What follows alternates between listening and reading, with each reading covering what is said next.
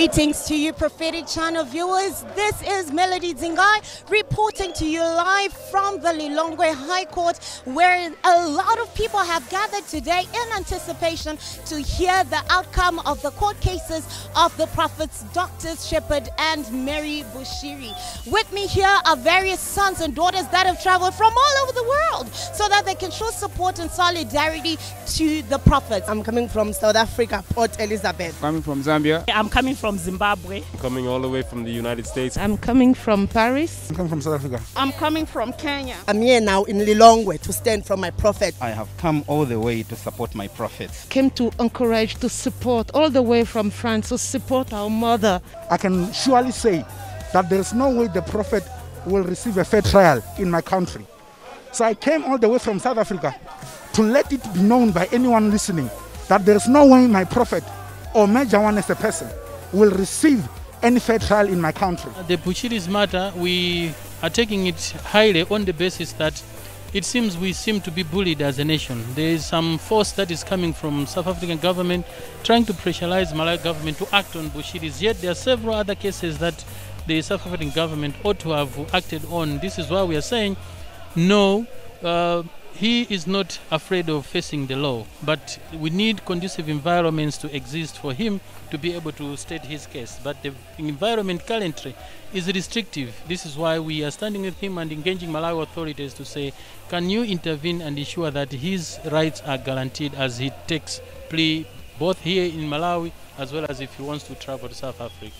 The entire process, to be fair, has been very unjust. Legally, I don't think everything was followed the way they should. All the rights were trampled upon. And as a result, that's why we ended up here.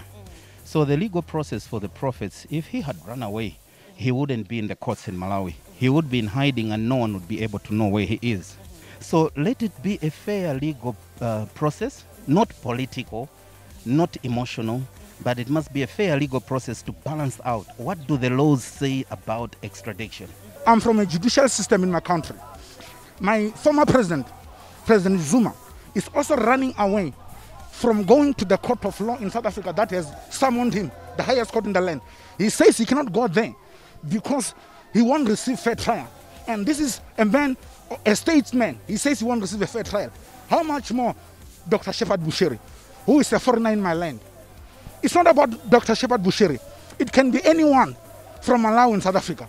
So if the government of Malawi will not show judicial systems in this matter and be fair to Prophet Shepherd Bushiri, they will continue to cause their country to be undermined in my land. He is safer home. He is safer to be in Malawi. And their rights is the most principal right that they should have, their right to life.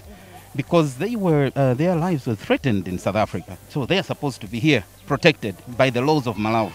You see, today I learned a new phrase from the people that are chanting outside. They're saying, Kuti wa, wa, wa, Major or Mwewo. It's still the same Major One. It's still the same prophet. And our confession has not changed. And we are still standing with him because he is still the same man of God that God revealed to us who he is. So where he goes, we will go. And we in South Africa we were saying kai kapakai, ning kapaning. Our confession has not changed. We are still convinced that he is a man of God because we know and we have seen God through him. During the trial or after the trial, Major One will remain Major One. He was Major One before he came to South Africa. He will remain Major One even when he's not in South Africa. Listen, Major One was never called for South Africa, but for nations. So that alone should let you know who we are dealing with.